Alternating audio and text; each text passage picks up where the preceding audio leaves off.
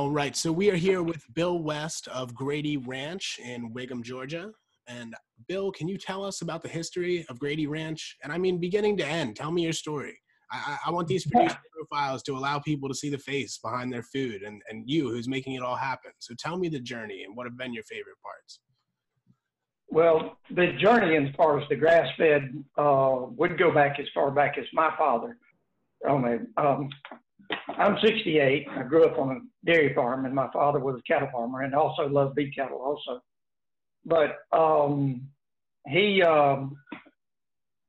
started us working with cattle from when I don't remember, before I was young enough to probably not even remember being with the cows and working with cattle, and growing up on that dairy. One of my brother-in-laws and I started a dairy here at Grady Ranch in about 1976 on there. My father bought this place while actually I was in high school on there. This is not part of the original West Haven, which is where I grew up. I'm Bill West. This was in Grady County, and they named it Grady Ranch, and that's how it got its name. It wasn't anything very exotic about that. Bob and I operated a rotational grazing dairy, and starting at that time, we using grazing as our main feed commodity, and then used mixed regular feed in the barn. Back then, they fed in the barn as our supplemental feed, and then they would go out and grazing. We kept expanding the dairy over the years and continued the rotational grazing part.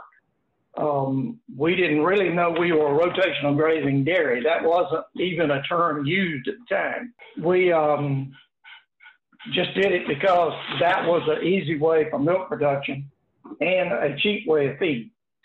While we were in the dairy business, half the dairy animals, of course, are steers, are bulls when they're born. Over the years, we tried to come up with ways to use the dairy animals.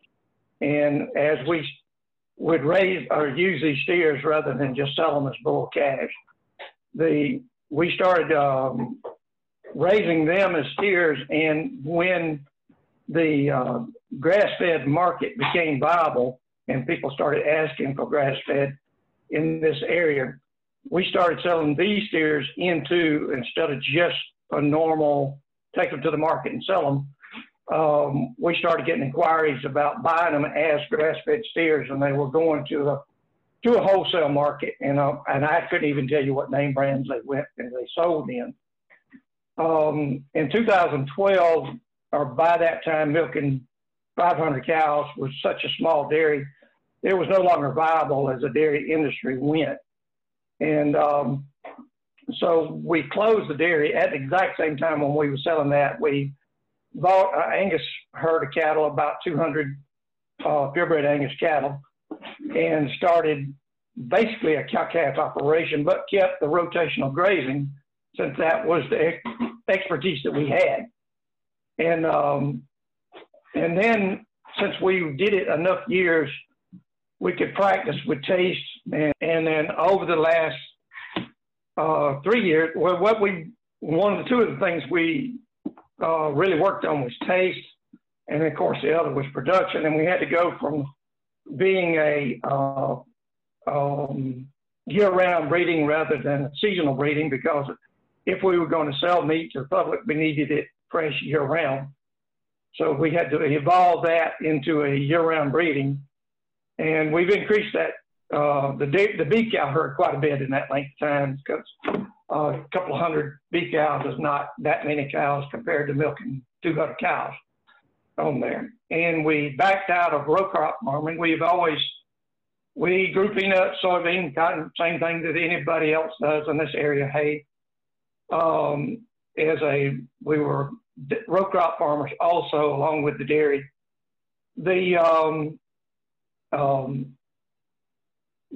As we backed out of the row crop, we started increasing the dairy herd and started turning more of our cultivated fields into pastures and using that. But winter grazing seems to be our easiest as far as production and taste in South Georgia because of our heat, humidity, But the University of Florida developed perennial peanuts as basically South Georgia, North Florida's alfalfa. It's production of that. And it's a warm season grass in this area. So as we did that, and we found out that basically our summer grazing, especially on the steers in the last 3 months of finishing, if they're either on ryegrass or perennial peanuts, we have a pretty good tasting product at that time.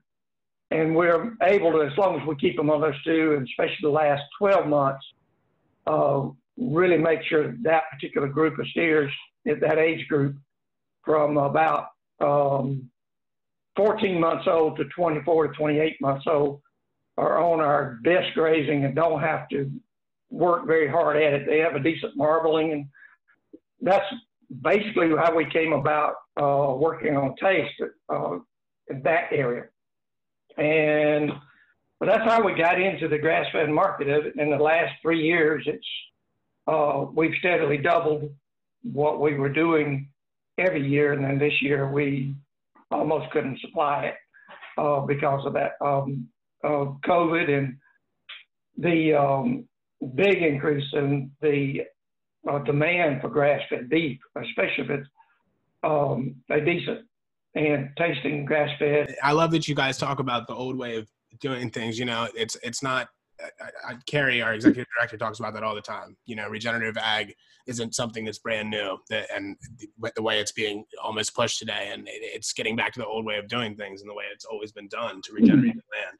So I love that.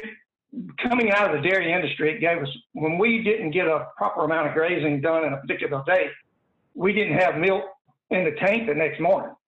You can't go a 12 or 14-hour period in dairy industry that you don't keep a consistent nutritional need of that animal fed. Of our operation is grass fed. We don't do any other feeding or any other type of feeding out. We're trying to make it as simple as possible and keep operating as far as the grass fed.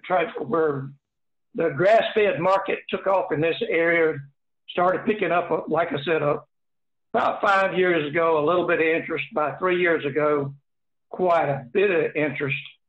And then in the last 2 years is when it just really got hot. People got more interested in health food. Local grown is big part of the same thing as far as grass fed would be local grown also. The local vegetable farmers, fruit, the growing, even citrus industry in our area, all these things are local grown and local farmers. And our local farmers market here that we're a co-op in, member of, which is a Tallahassee, in Tallahassee, Florida, farmers market co-op.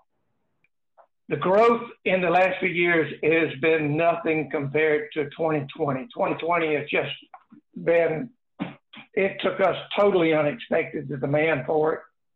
And what we have to be careful to not overpromise what we can do and what we can supply, because we're trying to keep our supply at a high quality. And so if I got something that I wouldn't want to bring home myself, I will take him and go to the normal local sale barn with him on there. Now, what have you seen? How have consumers responded to COVID, and specifically referring to your meat? You know, what has been what they've taken from this experience? Oh, well, you couldn't buy a freezer, and I don't think you can hardly buy one now, just a normal freezer. And there was the reason for that, just so many people wanted to fill up their freezers. It was part of that same hoarding thing, I think. That was the one when they suddenly started buying a lot of it. The way we've grown what we've sold, with our main advertisement, to start with, we did a lot of cooking demonstrations. My wife did a lot of educational cooking.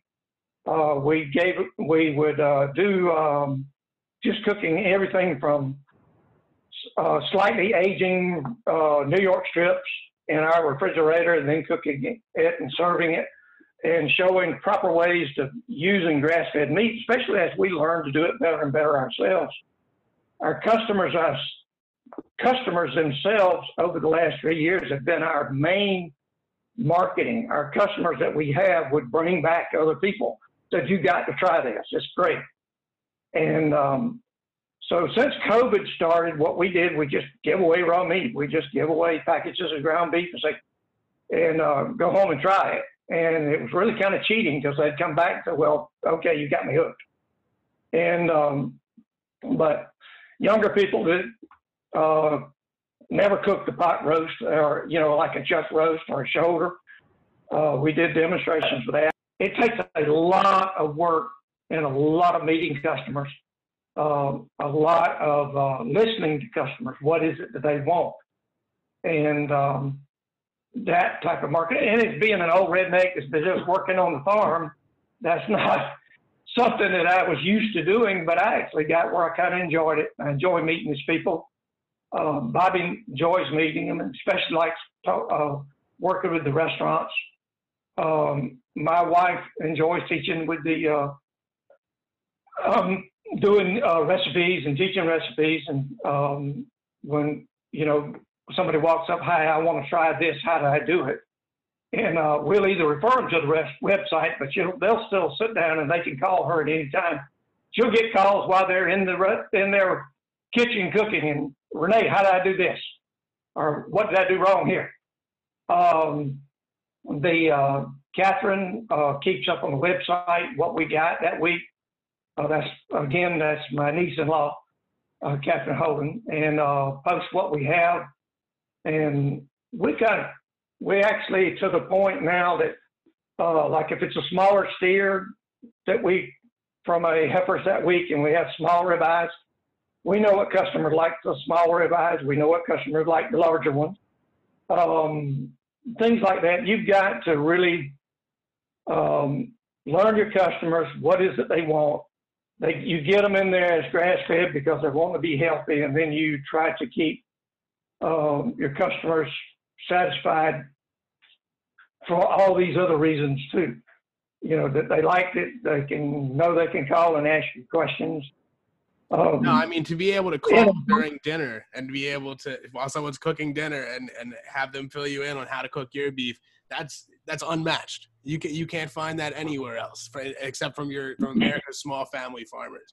And that's what's really beautiful to see from you guys is how, you know, inwoven you guys are in the community through your involvement in the restaurants and people, you know, through your involvement in teaching the community how to cook.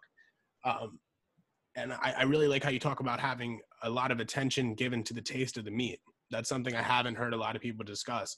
And that you've manipulated it right through feeding them different grasses and finishing them different ways with different types of grasses. How has that process been of you experimenting with different tastes and different grasses? In the dairy industry, you ran into what they call all-flavored milk.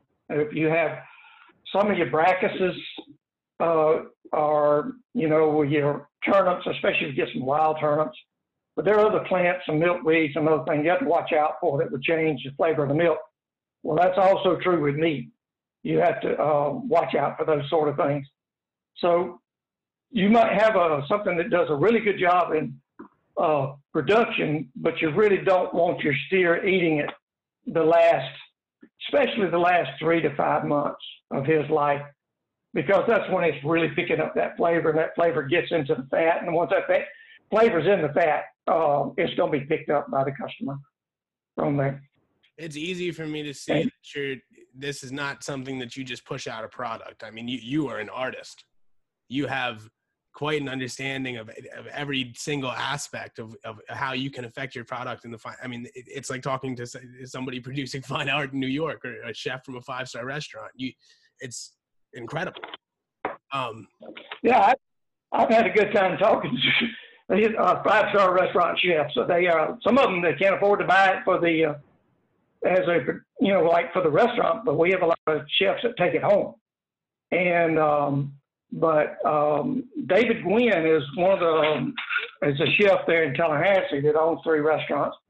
And David uses some of our meat, but David was just great in when we would try different cuts of meat and what fats and where. And we'd run it to David, and David would come back with this long dissertation of how it felt on the back of his throat like he was doing a fine wine. And, you know, I'd kind of scratch my head and then finally say, well, David, did you like it or not? You know? So I know you're one of our certified members here at American Grass-Fed Association, which is why we have you on. And you proudly display this label on your beef. Why is that label important if you're in the shoes of a consumer? We promote that very much, but even for other people that are not buying from us.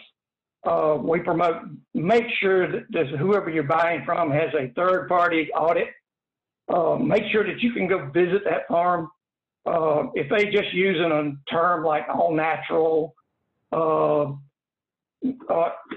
mostly organic, well, we grass-fed it, and then they'll have a little bitty wording in grain finish. We even have noticed on other ones, they'll say, we use American grass-fed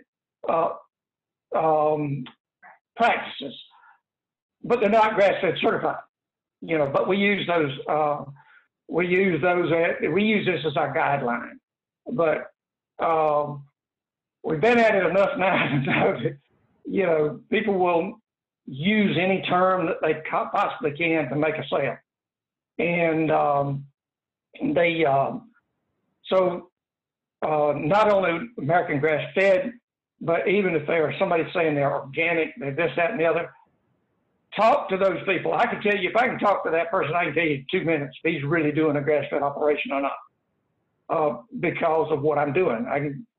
But I'm sure if I went to somebody else that was growing organic mushrooms or tomatoes, for that matter, they might could fool me, but somebody else doing it, they can't. You know, if they're somebody has done all those certifications. So they should be able, if somebody is truly following all these American grass-fed standards, they have all American grass-fed records that you require, that you are working with your county agent, your local veterinarian under those guidelines.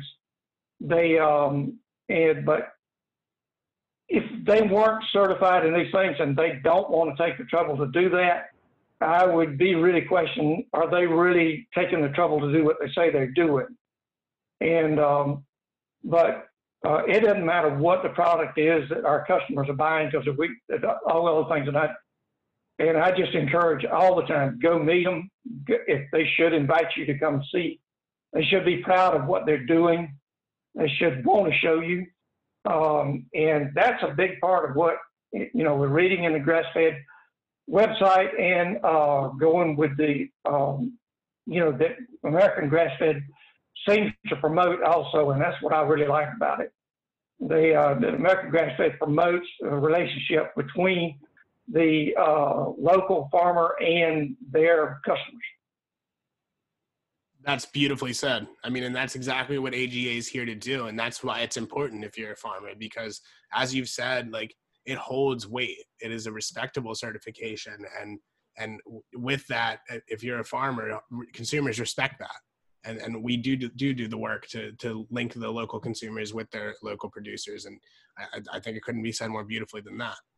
All this being said about your amazing product, I think there's one question left, and that's, you know, I mean, I know you said we can get it at some markets and some restaurants around your area, but what are all the ways that people can get your products? I saw that you guys do shipping live animals to local butchers.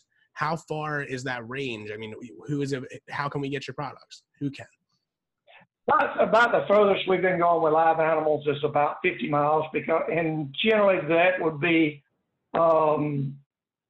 they're buying probably 3 or 4, you know, just to make where the trucking, you know, because I'll do the hauling personally, and Renee, my wife, will drive the truck and deliver cows on there. But but usually there are 3 processors close to us, are all within about 20 minutes. Most people buying locally will use one of those. We sell through an online thing that's, where it's all picked up in Tallahassee. It's Red Hills Online, which is a Tallahassee marketing group that with vegetables and other chicken, free-range chicken, eggs, you name it, all types of vegetables. Our main sales is at a farmer's market on Saturday mornings in Tallahassee. It's the Tallahassee Farmers Market. We sell quite a bit direct from the farm now, where we give up 10% discount picked up here. We don't have a store as such, but the old dairy farm is now used to have a 5,000 gallon milk tank, now has a walk-in freezers. And we've turned that into basically just a pickup point for people. And especially people that are not buying 1 or 2 pounds of hamburger or 2 steaks, they're coming to buy $300 or $400 worth of meat at a time. They will drive to the farm direct and pick up. We have 2 health food stores that sell our meat and keep it in, and they move quite a bit of, especially ground beef.